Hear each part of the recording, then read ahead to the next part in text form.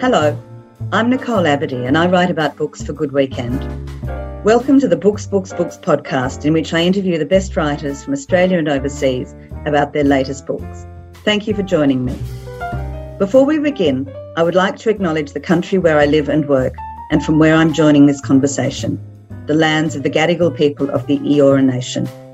I pay my respects to their elders past and present, to the elders of all communities and cultures across Australia, and to leaders of the future. You can listen to this podcast, all of the episodes, at nicoleaberdeen.com.au or subscribe wherever you get your podcasts. Welcome to episode 4 of the Books Griffith Review series.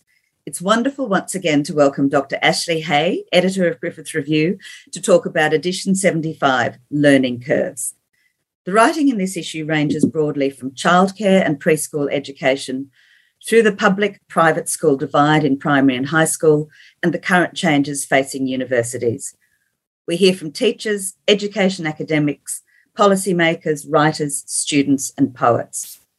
Ash, welcome again to Books. It's great to have you back. Thanks, Nick. Thanks for having me. Now, we're going to divide our discussion today into segments, as it were. We're going to talk about early childhood education. We're going to talk about primary and high school. We're going to talk about higher education. And we're going to talk about First Nations storytelling. So let's start now with early childhood education. It's very clear from many of the writers in this book how important early childhood care and education is. I think it's Bree Lee who points out that 85 to 90% of brain development occurs in the first 5 years of life, which is pretty staggering.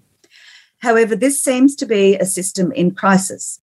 Staff are so poorly paid that 73% of them plan to leave the sector in the next 3 years, and words like exhaustion, resignation, and fury keep coming up to describe those working in the sector. I'd like to talk to you, first of all, about the essay by Bree Lee, writer and academic, who writes about early childhood education and care. A major problem that she identifies right near the beginning of her essay is what she calls the gendered distinction between care and education for young people. And I'd like you to talk a little bit about that.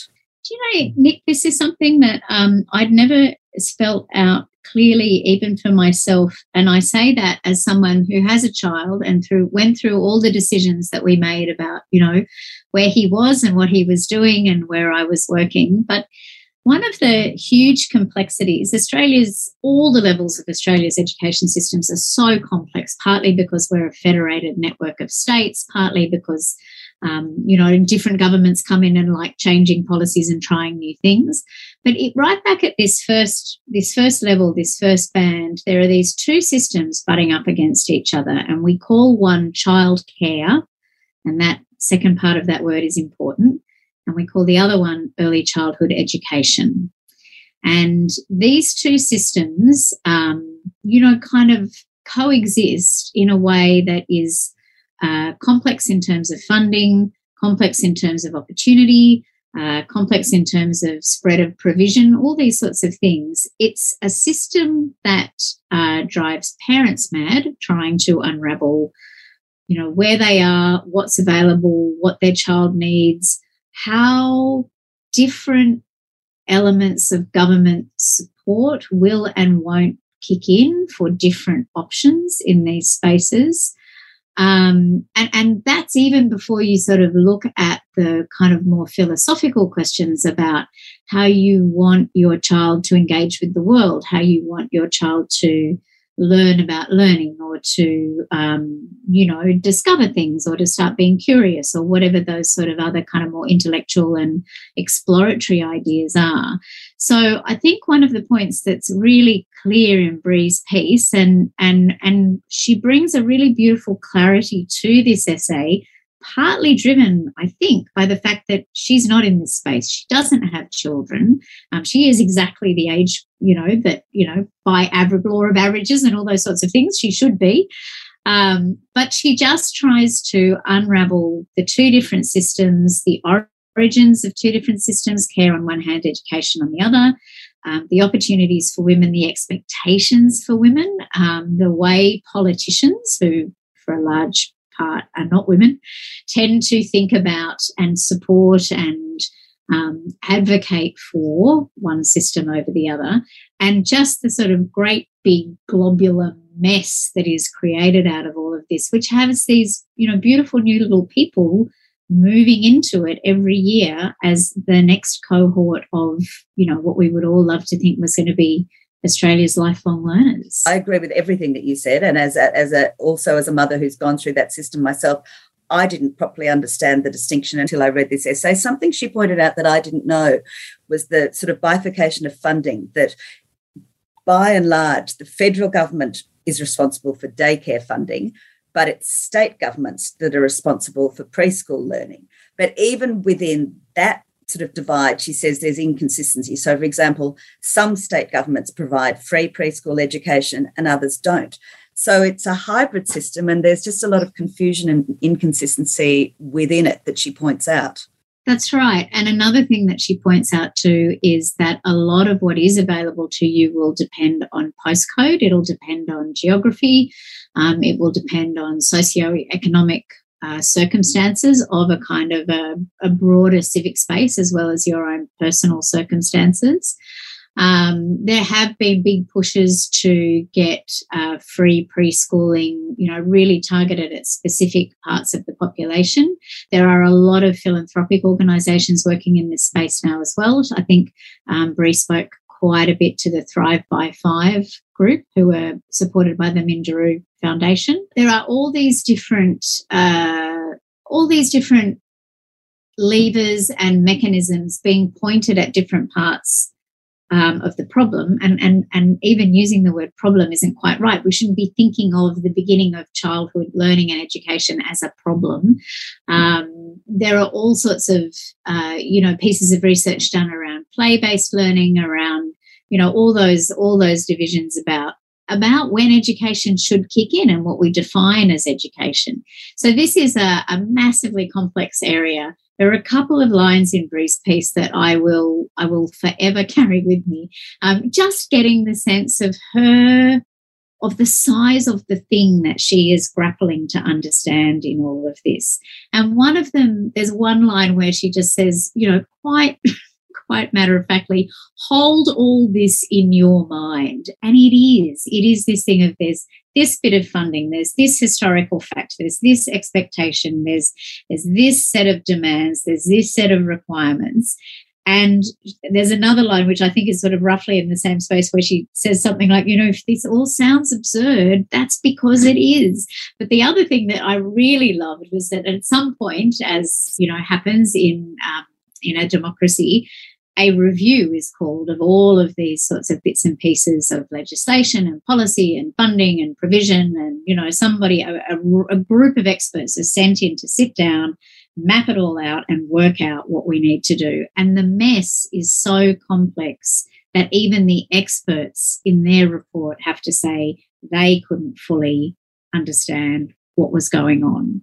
So it's not a particularly upbeat place to start the conversation, but I was really taken by the way, I think a lot of the power of Bree's writing in her other essays and in her books is the way she brings herself into the piece. She isn't in this piece in that way because she doesn't have children, but she just has this beautiful tenacity to keep pulling in the next bit and the next bit and the next bit and trying to make sense of it all. And I think the sort of resonant point at the end of just this kind of clarion call for change for the sake of the children, for the sake of the women who are trying to, keep everything up in the air, as we all are in terms of everything.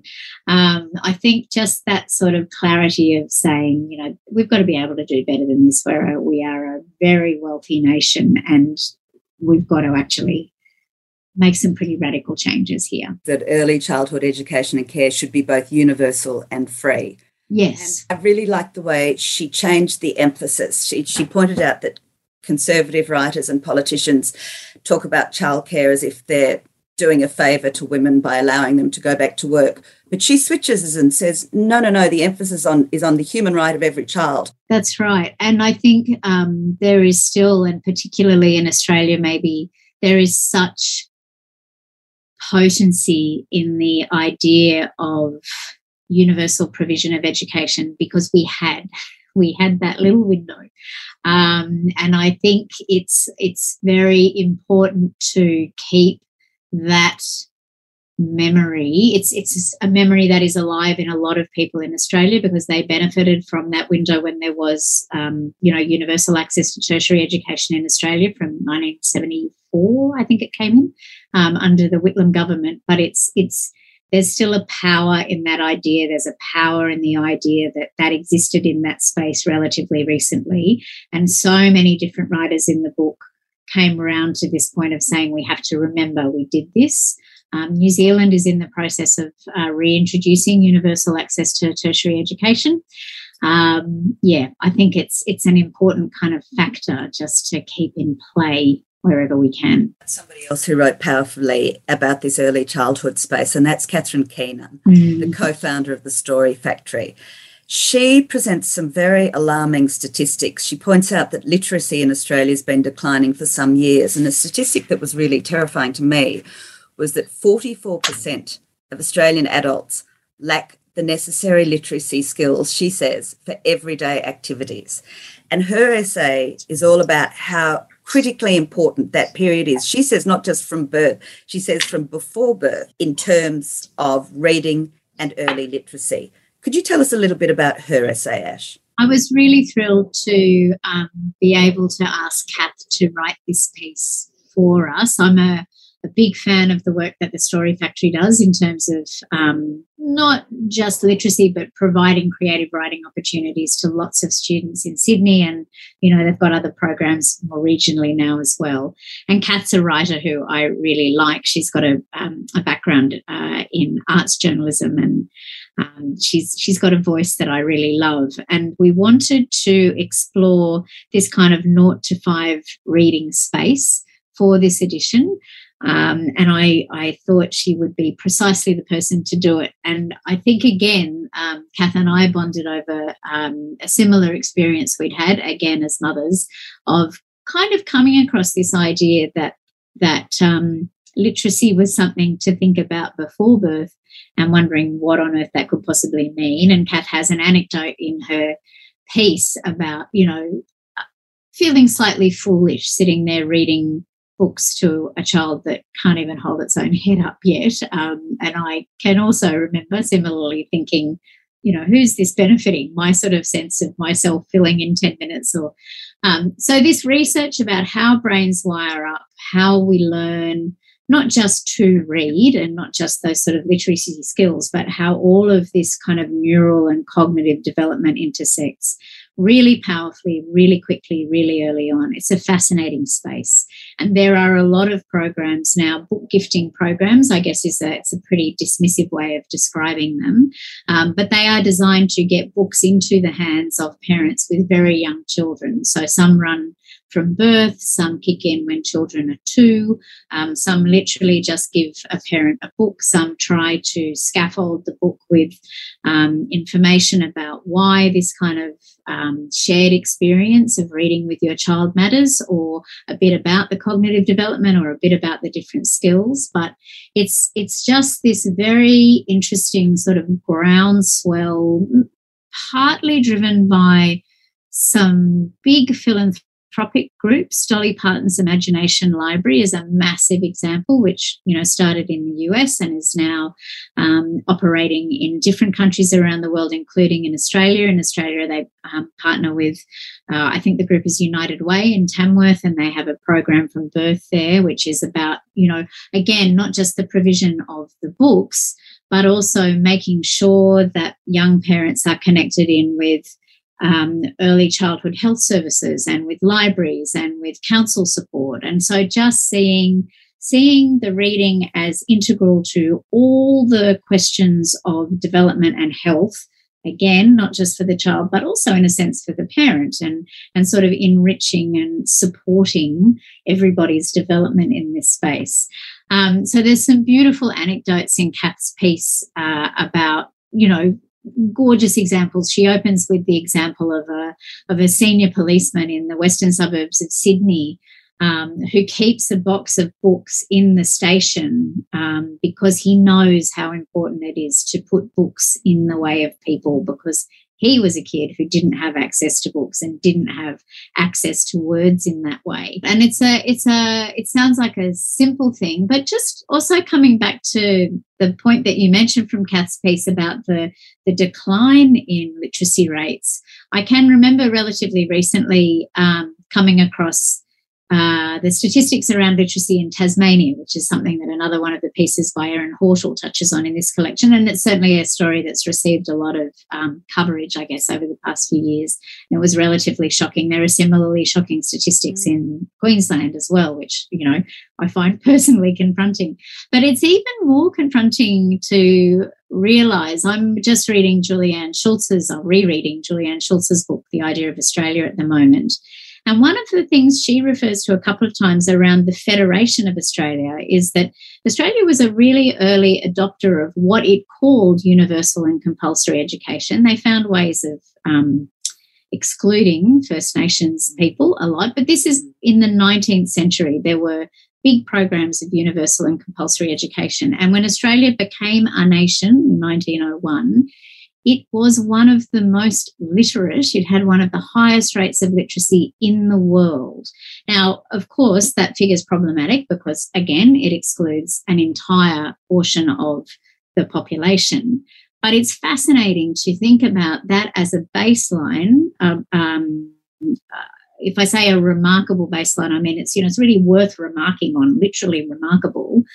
And the speed with which, that's 121 years ago now, the speed with which we find ourselves with these shocking percentages in the high 40s and over 50% in some instances.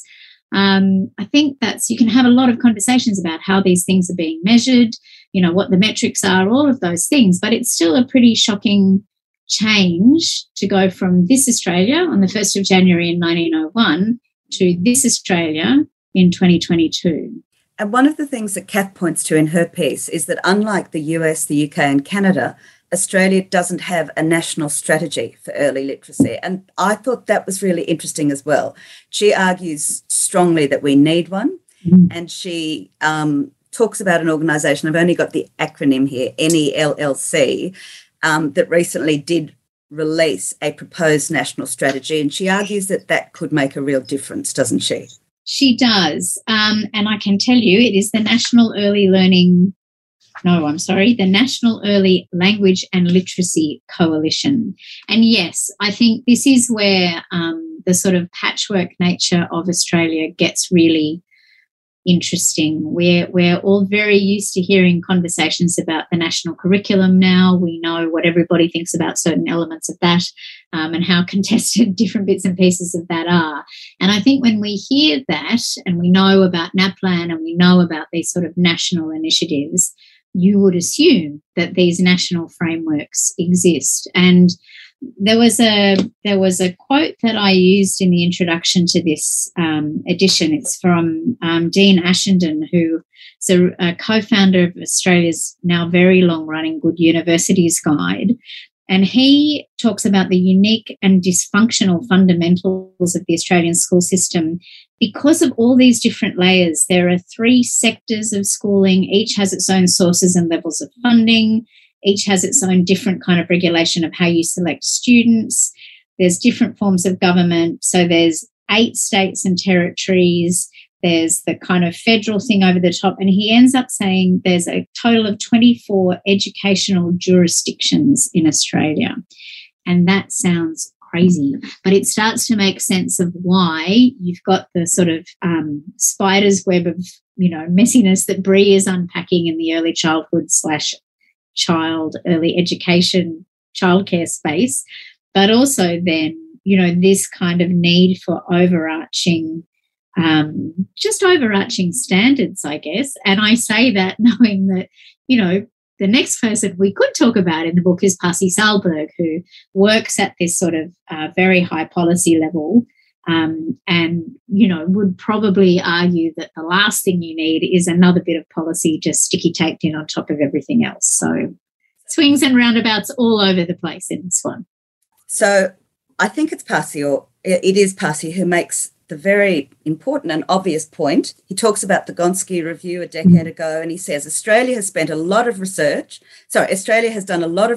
has spent a lot of money, received lots of advice about how to improve our educational system, but there's one stark fact that we can't avoid, and that is that the OECD PISA, now this acronym I have noted, the Program for International Student Assessment Tests, which evaluate the performance of Australia's Year 9 students in reading, maths and science, show, and it's incontrovertible, that Australia is one of 9 countries which shows a steep decline since 2000 in performance. And he says if that was happening, or I think it might be Andrew Leigh that says if that was happening in any other sphere, if that was happening in the economic sphere, we'd call that a major depression. We need to look and try to understand why that's happening, and there's a number of writers that talk about it here.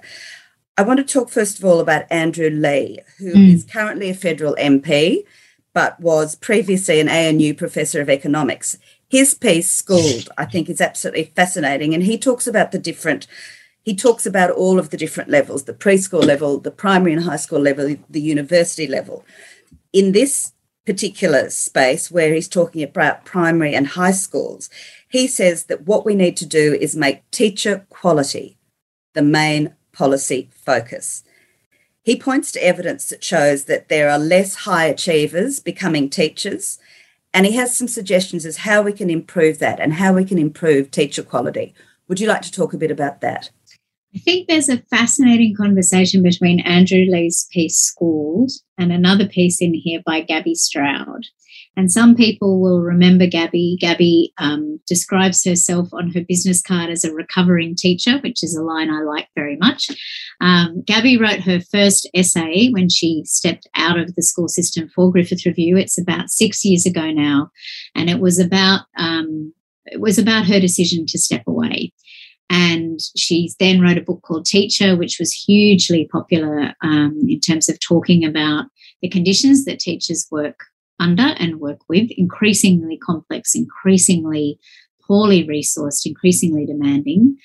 And she then wrote a book called Dear Parents to try to explain it, to the people on the other side of the equation. Where it's really interesting reading the language in Andrew's piece. The first time I read it, I felt this sort of visceral, oh my goodness, he's saying these people aren't good enough, and I've got this other piece, and it was, but I an emotional response, and to drill into what he's talking about, which is to look at who becomes teachers, where the teachers who are, really the people who make the best and most wonderful connections, where they end up teaching, how long they stay in the system, which is another massive problem, and to focus on, really making that a workplace and an experience that attracts different people and retains them. That feels, that dovetails so extraordinarily with the real pain and despair that Gabby is writing about. Her piece for us in this book is about teacher well-being. We're going to come back to that shortly. Yeah, but I think just this thing of looking at who goes into this profession, how are they supported, what is required of them and why, and the people who really do wonderfully, where do they tend to turn up? Now, this is I'm conscious that in this conversation we're having, I keep coming back to, this example in my life, and this is one of the things about education. This is a topic that everyone has some intersection with. That's right, skin in the game. Your own experience, your child's experience, your parents' experience, whatever it is. One of the things that's always fascinated me watching, the group of friends that I came out of high school with and went through university with, so we're now in our early 50s, there were so many people who went into teaching were phenomenal teachers. They have all, without exception, almost without exception, they are all now out of classrooms in either management positions in schools or in policy positions in the department. That's the kind of promotional ladder that it's always seemed is pretty incontrovertible. And that feels odd to me. It's almost like punishing people for being good at what they do by removing them. So I think that the quality issue, the semantics can feel tricky, but just looking at who is there, why they're there, and how you support them to be there and to do their best, and how you get them to the schools where there are fewer resources, where there are, where there are different conditions and constraints on what is being offered to kids around the edges, trying to unravel that, which does get into the very big quagmire of the private-public divide, which resources are provided externally, which families have the means and the interest and the capacity to do what for their children, all of those things. That's a really, really tricky space for Australians who like to believe that everything's equal and fair in some horrible shorthand about the country. It's an interesting one, and I think it's one where we need a lot more conversation. We need to find ways of having conversation with some of that very entrenched heat taken out of the different positions. I mean, he points to inequities even within the public system itself, to the fact that he attributes that to some extent to the issue of uniformity of salaries.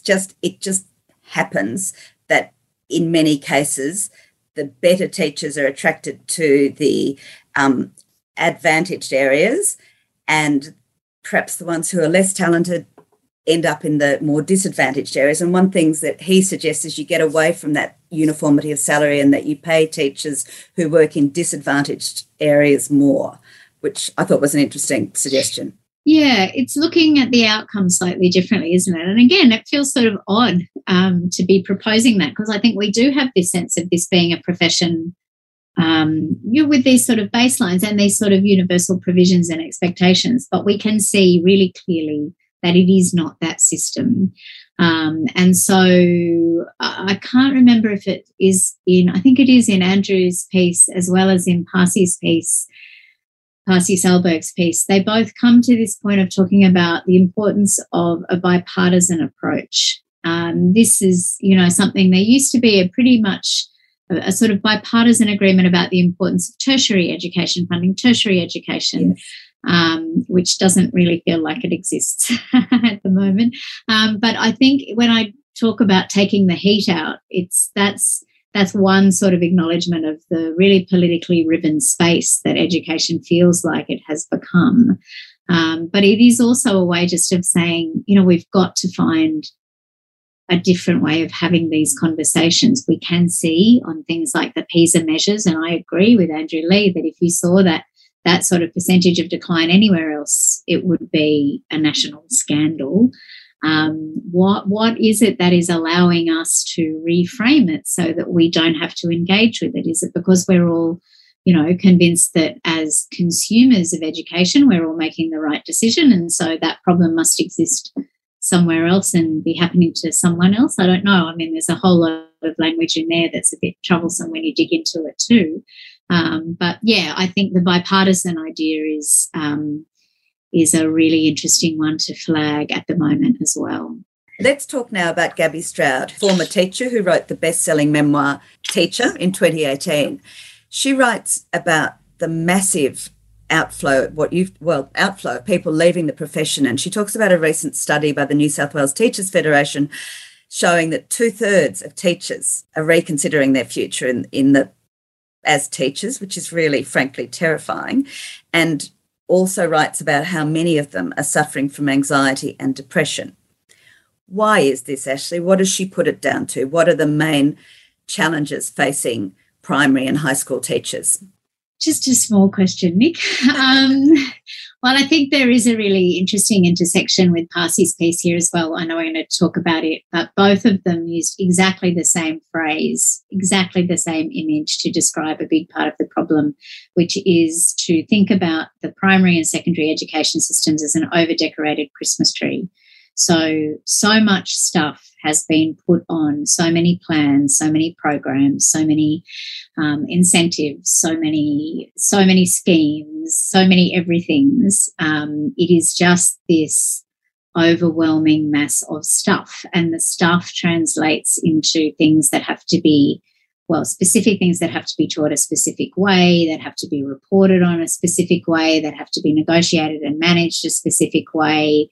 There's a lot of different, there is more resources and support in some ways, but teachers are really on their own. In other ways, that can be at a really, basic kind of, administrative level even. There is so much that they're having to do, so many ways that they're supposed to be communicating with parents and with their students and with each other. And then on top of it, oh my goodness, suddenly there's all these stats about anxiety and depression. So the next thing they have to care about is their own well-being, teacher well-being. And that's the next thing. It's another meeting, and it's another kind of compulsory whatever. I think she sees it quite cynically as just the next way to make a teacher do another thing. Yeah. And one of those anecdotes that she told me really early on when we started talking about her writing this piece was that she had been asked to give a speech somewhere which would touch on teacher wellbeing, and she'd started the speech by saying, "I'm presuming you all know the way to Dan Murphy's," and that was her reference. That thing of going, okay, is teacher wellbeing a seminar that you have to attend at 4:30 on a school afternoon, or is teacher wellbeing leaving school? Let's say not even at 4:30 in the afternoon, but maybe at 4 and going home and taking your dog for a walk. And if you are trying to sort of, if you are trying to have these nationwide metrics and these systems that spread across everything, it does mean that everything has to be comparable somehow. And that's very complicated. I think one of the most heartbreaking things for Gabby and for the sort of advocacy work that she has found herself in the 6 years since she wrote her first piece for Griffith Review, in the 4 years since the book came out. She was telling me just yesterday that when Teacher was published, she got a lot of emails from either young people just finishing their qualifications and heading out into the system for the first time, or people who were just in their first or second year of teaching, and they would email her and they would say, "You've got it wrong. It's not that bad. It's going to be fine. You're wrong. It's changed. It's changing. I'm part of the change." Now she's starting to receive emails, not just from the same cohort of people, but literally from the same people saying, "You were right. I was in the system and I am leaving. I'm out." And I think we all are very aware of the ways the pandemic has impacted on so many facets of society. We know that schooling has been a very different experience both for the students and for the teachers, and there's no question that the last 2 years have been hard in ways that nobody really has had to navigate before. But I'm not sure that you could slate all of those resignations down to the pandemic. And Gabby, I think, feels very keenly the weight of being the person who talks about these things and advocates for change, and is essentially seeing another generation of people betrayed by a profession that should be one of the most valued in a society. She talks about the need for big transformational change, and I love the way that she sort of describes it, in that she starts by saying, and it's a refrain through the essay, "Oh, you're lucky." And then she says where she'd like it to end up. She wants to see increased trust in teachers and increased respect for them. And she says she's seen some of that during COVID because parents have actually had an insight. But she will feel that there's really been a big improvement when someone says, "I'm a teacher," and someone responds, "Wow, that's a really challenging job." Tell me about that. Absolutely. And that would also mean that, going back to Andrew Lee's point about attracting and retaining very engaged and effective teachers, that is like those conversations and that sort of reframing of expectation, I think that's part of that as well. It's as you say, this is a space where the other analogy that you could use, apart from the over-decorated Christmas tree, is the thing that's got too many bits of sticky tape and Band-Aids stuck on it. And at a certain point, this is another phrase I'm nicking from Julianne Schultz. You know, she's in my head at the moment reading this book, but at some point you have to go back to first principles and say, what is it that we want this to be? And if we can't do that in education, which is literally our future, it is literally, we will reap what we sow in this space like no other in lots of ways. What are we saying about these children that we're investing in, and about our sense of the future for all of us? Finnish educational expert and policy guru, Pasi Sahlberg, we've talked about a little bit. He echoes Gabby's call for major change, and he focuses on the lack of equity. And he says that there's a need for major structural change, which he describes as a moral obligation. He's talking a lot about the public-private divide, and he starts from the premise that in Finland there are no private schools. Every child just goes to the local public school. So tell us a little bit about his essay and about some of the points that he makes. I think we all know the success of the Finnish system, or of the Scandinavian system of education, is pretty well known now. You know, it's almost a bit of a stereotype or a bit of a shorthand. And I can remember talking with friends who work particularly in primary education about why this was a lot of years ago, just saying, what is it, and what is it that they do so differently? What is it that they get right? And some teachers, you know, there are programs to take Australian teachers and educators to Finland to research there, to work there for a while. There are all these fabulous exchanges. No one ever said to me, well, part of the thing, Ash, is you don't have to think about education in Finland. There is no choice to make. So Pasi comes to Australia. He came to work at the Gonski Institute at the University of New South Wales. He's just finishing up there now. And he has to enrol his two children one into primary school and one into that quagmire of daycare or early childhood education. And he's never, as he says, he's never had to think about this like a consumer before. And as soon as I remember, again, coming back to my experience, when I went to school, you went to the school that you went to the local school. That was it. I was interested when I had my son, hearing people talk about, you know, they were almost auditioning schools. They were going around and they were looking at different places. It hadn't really occurred to me that you should do that. Maybe I had a more innately Scandinavian sense of it. But I think once you start to understand that equity actually means the removal of choice, which we hear is a pretty confronting thing in our society, but then you start to step through what that means in terms of resources that remain in the family, because, you know, he has some amazing statistic about what a week of childcare costs compared to, you know, a year of the same kind of provision of education in Finland. So if you put the resources in, if you take out all that sort of just the energy of making the decision, and then you start to look at it just in terms of, you know, wherever you are, the food is, you know, the food is the same, the instruction is the same, the resources are the same, the facilities are the same, that changes everything immediately.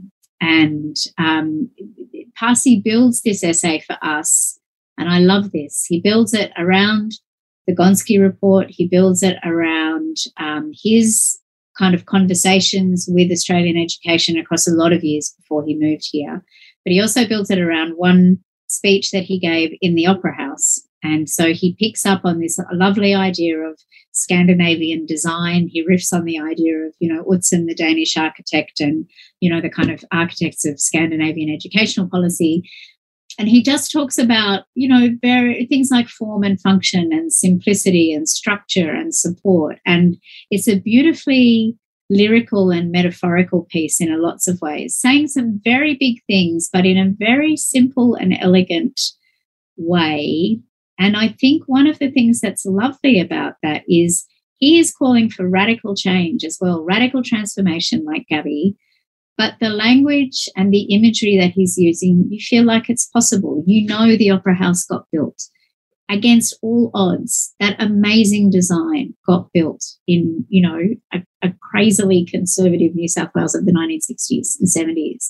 So he makes you feel like it is possible. And that kind of hope and optimism, I think, is phenomenally important in all these conversations around all the different levels of the education sector. When he expresses it so beautifully, it just seems impossible to argue with. He says there can be no educational excellence without greater equity. And that's just his bottom line. And as you say, he makes it seem that that's possible. I thought it was interesting. He emphasises two things. Political will, there has to be, as you say, this is the point you made earlier, that there has to be bipartisan political agreement and really agreement by the public as well, that education is a fundamental public good, that it is in everybody's interest. It's not a privilege. It's a fundamental right. It's a fundamental good. And he also talks about the need for professional skill, the rely on educational experts. I thought that was interesting. Would you like to talk a little bit about that? Well, I think this is a space that we're familiar with, isn't it, in terms of how we hear experts and how we sort of take on board what they're saying. I think it is in Parsi's piece, and in fact, I think you referred to it before, of just talking about the enormous amount of money that's been spent on good educational research in Australia. Australia is a leader in terms of educational research, to the point where lots of people outside of Australia go, well, okay, if you've got this industry of extraordinary educational research, what is going wrong? What is wrong with your system? That's an interesting thing to kind of sit with and think about for a little while. I think it is, it's the positive of the relationship we rediscovered with experts around COVID, around the pandemic, where we went back to that sort of layer of or element of trust and of understanding that they had a job to do. It was their job to think about things for us and tell us how to do things. It's a space for, all of us who are engaged with trying to write about and talk about climate. It's a space where we're very aware of all the gaps and kind of diminutions of expert advice that we've got away with for a long time. And I was interested, I guess, particularly in that context, to think, well, this is like the climate conversation. We have the experts telling us here are ways that this could be other and better. They are achievable. They will require some radical thinking, but there is no reason that we can't do it. They might require, some people to feel like they have less choice than they currently have. They will open up enormous opportunities for other people. We just have to kind of bite the bullet and say it matters. And I think that's what's interesting with it's a very glib thing to say this needs to come down to bipartisan political support in some ways. What makes a politician change how they think about something is what they think the public will vote for. So in a sense, it is all the parents, all the consumers of education, to come back to that horrible language, who need to say, actually, we don't think this should be running in these terms anymore, and we would be more likely to vote for you if you said we are taking the politics out of this now. This is across the board how we do this thing in Australia for every single Australian student at every level of their schooling. Let's move now to universities, and the three of the writers that I've picked out that write about this are Raewyn Connell, who's been a student, teacher and researcher in the university space for 50 years, Andrew Lee, who we've already talked about, and Willem Croucher, who's a higher education researcher and analyst. One of them, I'm not sure which one it was, makes the point that I think it's Croucher, that by many measures, Australian universities are hugely successful. There's great student satisfaction. They've got a wonderful international reputation. And in fact, by 2019, I thought this was really interesting, pre-COVID, 1 in 3 students were from overseas, $10 billion in fees, we'll come back to that, and education was one of our 3 major exports. Why then, they ask, is higher education in crisis? Those are the words that Connell uses. Unsettled, the words that Croucher uses. And all of them seem to argue that, as you pointed out earlier, there were already challenges pre-COVID, but these have been very much exacerbated by COVID. So let's have a look, first of all, at why it was that even pre-COVID, universities were in crisis, or at least were facing enormous challenges. I think there was a change in how funding came into universities that certainly predates the pandemic. In terms of just the sense of federal government priorities, certainly for people working within the sector, it would be incorrect to say that it was only the last 2 years where they'd felt slightly at risk. So those changes in funding, which have happened across a period of time, meant that universities had to change the way that they got money. And the way that most of them went was to work towards attracting international students. I find it really fascinating that, and I think it is possibly right to say at an institutional level, so amongst all the institutions, but even possibly also at a federal government level. I think the federal governments were all happy that this was how this was working now. This money was coming in. It seems really odd that just in terms of risk management, nobody ever said, what happens if the tap turns off? I'm not sure any of us imagined how quickly the tap could be turned off. I think we probably all had a pretty clear sense of the fluidity of the world and its globalization, but still it strikes me as interesting that there wasn't a plan B in that way.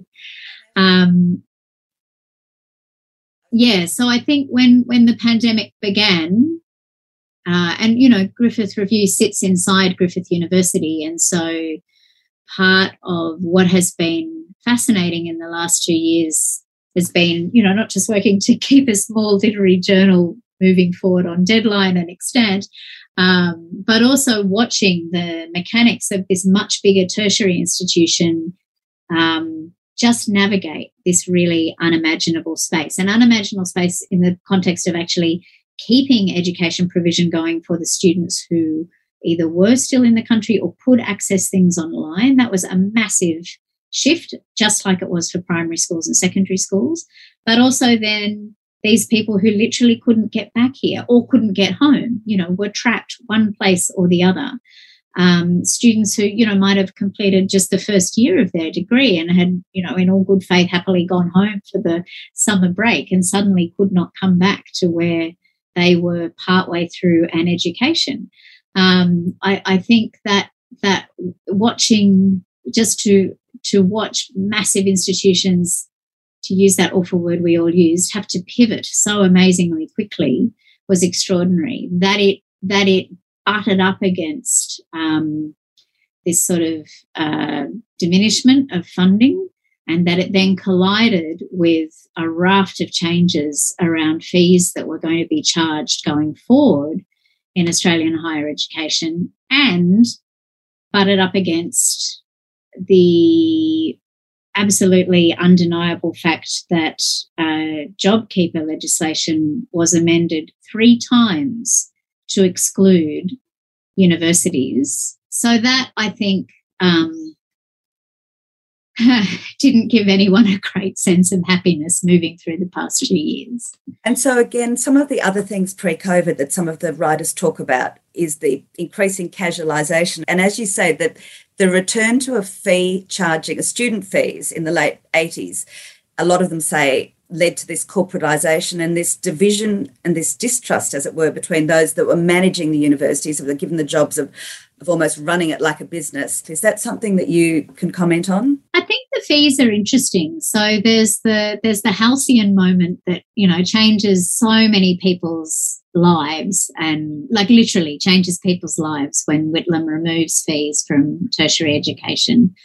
And that lasts for, I think it's, about 15 years. And then it is a Labor government who bring in HECS, but they're quite modest fees and you can defer them. And the argument is that this is about, getting more money into the system, and it's supposed to be a sustainable system. And that's a long way from where we are now, I guess. The questions of the casualisation of the workforce I find fascinating. I wrote a big piece for Griffith Review, and I can't actually remember how many years ago it was now.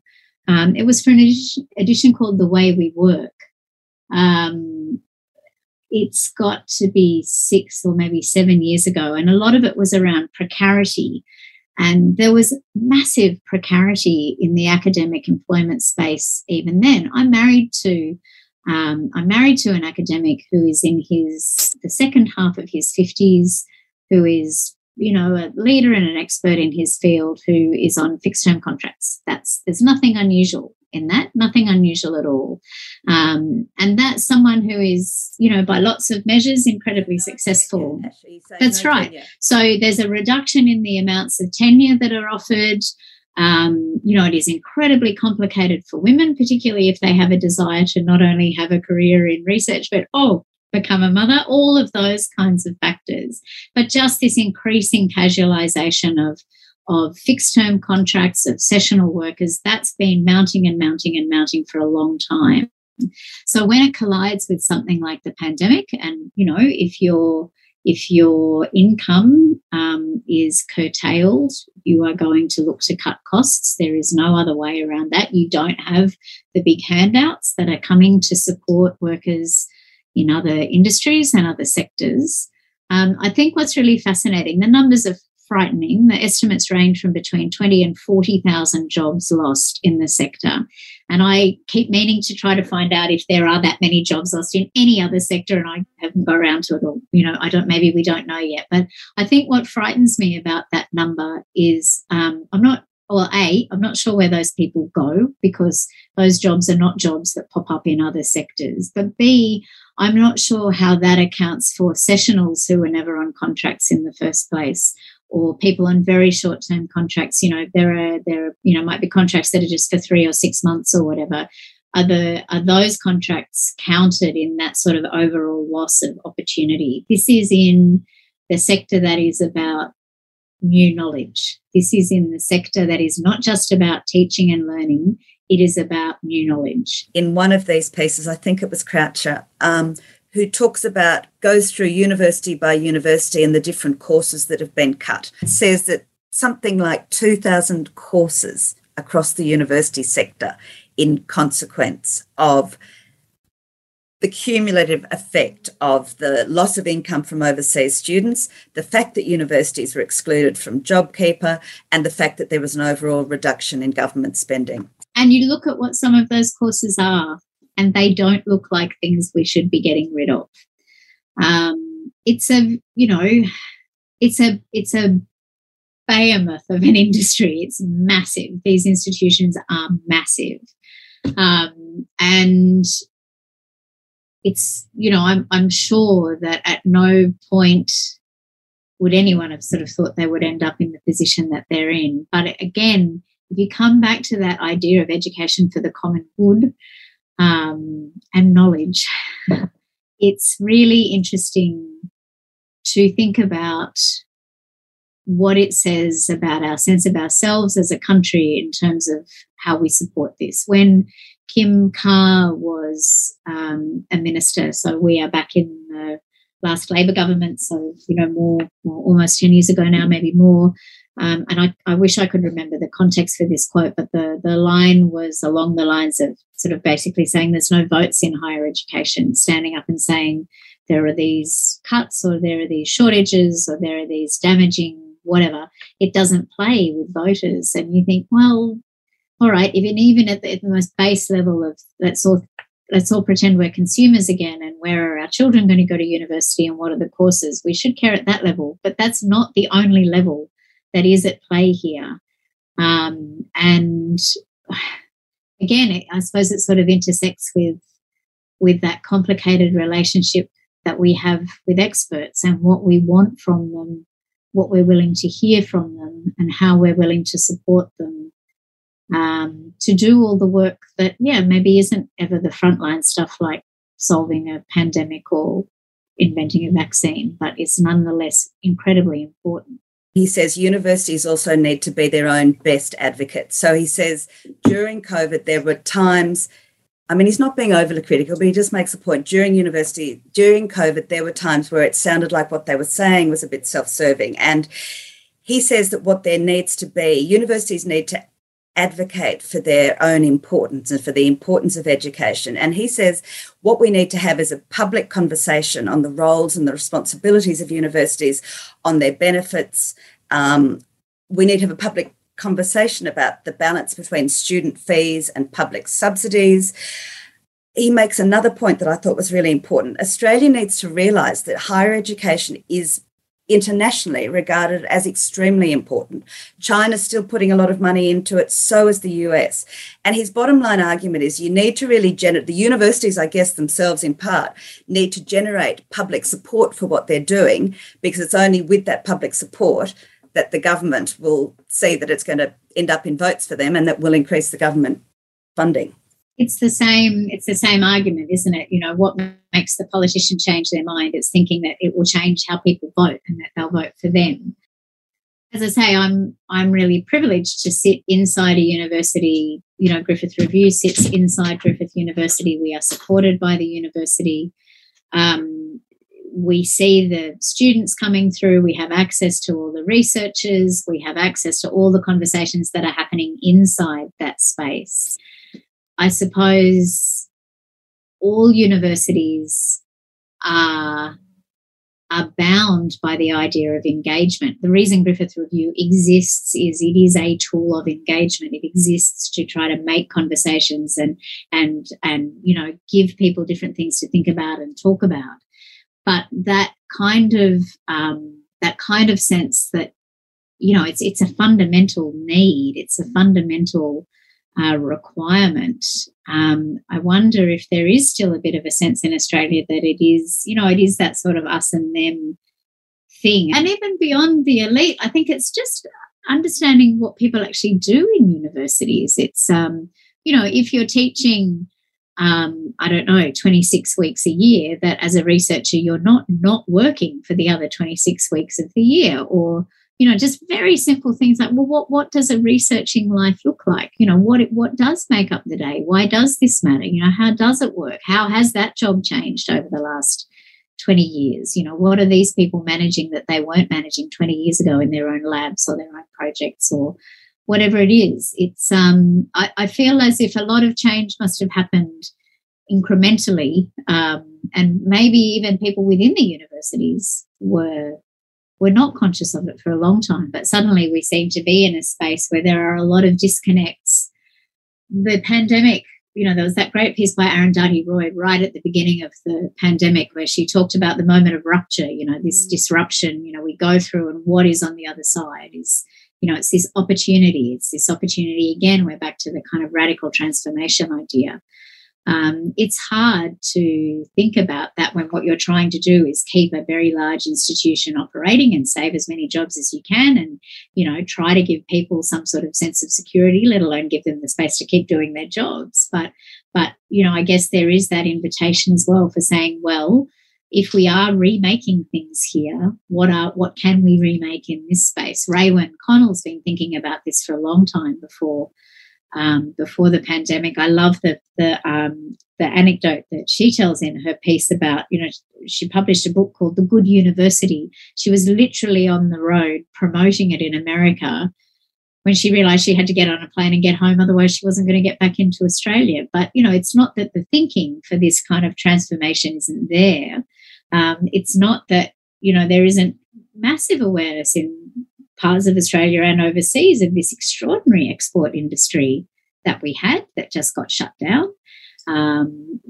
It's, you know, all of those things are sort of in play. It's working out what we value and how we support it going forwards. I just do want to mention a beautiful essay by Melanie Myers. And it's a good reminder to all of us that not everybody goes to a university. Obviously, other people talk about vocational education as well in this piece. But I just want listeners to be aware that this is a beautiful essay on the joys of an acting career. Let me rewind. On the joys of an acting degree and how it can help you in later life. And she talks about why failed, I've got using my inverted commas here, actors, so people who don't necessarily make a successful acting career out of being actors can still be an asset for any business because of the wonderful education that they've got at acting school. I want to move now to talk about First Nations storytelling. That arises a little bit in a few of the essays. Kath Keenan touches on it in her piece when she talks about the importance of the spoken word in early literacy, and she draws a parallel with how, in a way, by emphasising the spoken word, we're honouring the oral tradition of First Nations people. Lisa Fuller also talks about her experience of doing a PhD as an Indigenous woman in what she describes as the Eurocentric male astringency of the academy. The one I'm going to focus on, though, is a piece by Gawain Bodkin Andrews, a Dharawal man and Indigenous studies scholar. His essay is called The Colonial Storytelling of Good Intent, and in it he shows and discusses how colonial storytelling in the past has distorted the stories of First Nations people. Would you like to talk a little bit about his essay, Ash? I would, and there's one really crucial thing to say first up, and it is one of the most exciting things about this essay. Gawain's name is the first name of many names involved in the creation of this essay, and I think one of the things that is really powerful about being able to give this piece a home is that this is a piece worked on in collaboration by a number of people, a number of Dharawal elders who are part of a knowledge circle, a part of a kind of repository of knowledge.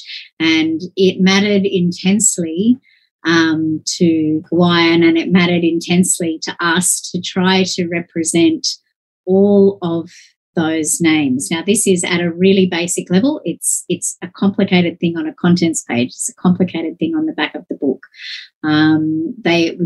I think somebody picked us up because we had a tweet that went out about the piece, which only identified Gawain, and it's absolutely right that the entire collaboration needs to be acknowledged. And that's partly because what's at work in this piece is the fluidity and the importance of ideas of exchange in how stories and knowledge move.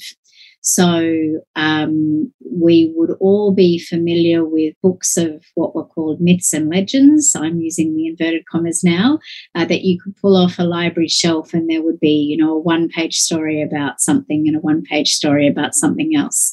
And this conversation between this group of elders and researchers feeds back to look at how different versions of these stories were set down on paper, by whom, what the nature of that transaction was, and then to step back further into the history and the sort of the deeper history of those stories, and to bring some of the complexities and richnesses and nuances back into the story. So this piece has a different structure in terms of the number of authors who are involved, and it has a different sort of structure in terms of the way the story passes between two things on the page: the writing about the stories themselves and about the way they've been collected and translated is a kind way of saying it. Appropriated is probably another really useful word. But then it brings one of these stories back into the page itself, and it vitalizes it somehow. It brings it to life. It brings the nuance and the subtlety back. You start to see a little bit more of what is in play between these characters. You see the richness of what's going on. You see the complexity of the lessons that are involved. And what looks like a very this, then this, then this simple story is suddenly this much, much more complicated and beautiful work of exchange. So it's a gorgeous piece and an incredibly important piece, I think, because it is not only doing the work, but it is showing you the work as well in the example of this one story that it tells. I think something that has been profoundly important in my own thinking about this, and it's a point that Lisa Fuller makes. I don't think it's in this essay. I think it's in work that she's written elsewhere, is this shorthand of referring to First Nations myths and legends as if they are made up somehow, and the sort of the disrespect and the disconnect from understanding that, you know, these are histories, this is knowledge, this is information, this is not, you know, this is not a fairy tale. This story and these ideas work at an actual physical, literal level in the world. And I think that's a massive kind of mind shift that would be really useful to make in lots of different ways. In this collection, there are some beautiful poems, and there are also, I think it's 4 really wonderful short stories. Would you like to talk a little bit about those and the contribution they make to the collection as a whole? I love the fact that the fiction and the poetry works for the bigger conversation in each edition of Griffith Review. And in the fiction and the poetry this time, there are 5 short stories and 3 poems. I feel like some of the really interesting statements are made in these pieces, and also there's some really interesting connection points. So I just want to look at the fiction quickly to try to kind of scoop in all of it, because there are different reasons for wanting to talk about all of these pieces. I want to mention particularly a piece called Double by Ellen Bickerman. Ellen is a really extraordinary emerging writer. She's won the Queensland Young Writer Award twice. We publish those winning pieces online as part of a partnership with State Library Queensland. This piece, we were really excited to give her one of our fellowships, our Arts Queensland fellowships for this year, and to give her mentoring support with Laura Elvery to work on this new piece. So we feel like it's a wonderful piece. It's about a young girl coming back to the town where she grew up, intersecting with a very influential person she used to work as a cleaner for, kind of coming back to the space of a horrific event for the first time. And it's beautiful. It's beautiful. And confronting, it's not her expectations of herself, but this woman's expectations of her. It's a really painfully powerful story. We have an amazing piece by Winnie Dunn, who lots of people will know from the Sweatshop Literacy Movement. Winnie's edited a couple of amazing anthologies there. This is called Real Fobs, and it's a beautifully direct celebration or exploration of the experience of a first-in-family tertiary university student. There are a lot of essays that could be written around that space. I think Winnie's short story does more work than any essay or academic piece of research could do. It's funny. It's just fantastic. I'm really thrilled that we've got a piece by Brendan Colley in here called University Material. And this piece and the short story by Raden Richardson were both longlisted for our Emerging Voices competition in 2021, and they weren't on the list of winners in the end, but we were delighted to be able to find the poems here. Brendan's piece is, again, just this wonderful story about someone coming into their university education in about the most messy and complicated way possible, not helped by anyone around them. It's, again, there's some beautifully humorous moments. Raden's is a gorgeous piece about an Indian boy who's been left at home on his own by his parents. They've got to go back to India and sort out a funeral, and he has to keep studying for his high school entrance exam. Nothing is more important than this. He, of course, finds some other kind of educational opportunities to explore while they're not at home. Raden's working in the Iowa Writers' Workshop at the moment. I think he's a really exciting emerging voice to watch as well. And Brendan's first novel is going to be published later this year. So, these are exciting emerging people. But there's also an absolutely wonderful piece by Miriam Sved, who is one of Australia's, we are there's just a richness of voices out there at the moment. I'm a big fan of Miriam's work. We've worked with her on an earlier novella edition, and this goes right down to the other end of life. 2 elderly women who find themselves in a hospital ward together. One recognises the other as the drama teacher from when she was a high school student decades before, and it is another masterfully subtle destruction of the assumptions that we make about our own education, our own possibilities, our own potential, and what's actually going on around us while we're at school, and how we can kind of carry those things for years. So those 5 pieces, they bring some really different voices and perspectives in. There are a couple of pieces that we've published online as well, which bring some student voices directly into play. One by collaboration by David Stavanger and his son Saul, which is bringing a high school student's voice onto the page, and another by Ellen Rowley talking about just surviving that awful word that we apply to the HSC process. So we were really keen that it wasn't just the researchers and the policy wonks and those kinds of people who got their voices into this edition. It was the teachers, it was the students.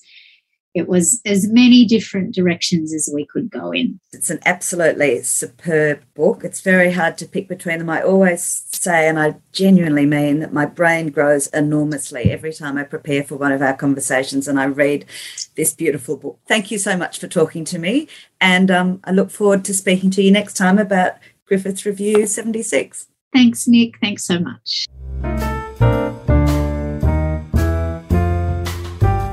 Thank you for listening to Books, Books, Books. If you liked what you heard in this episode, please go to my website, nicoleabadie.com.au, to listen to all the episodes and find out more about the podcast. You can also find me, Nicole Abadie, on Facebook, Instagram and Twitter, and look for my reviews in Good Weekend. You can subscribe to Books, Books, Books at Apple Podcasts, Spotify, Google and all the usual places. It would be lovely if you could go to any of these platforms and give Books, Books, Books a rating or review. Thank you. I look forward to talking books with you again soon.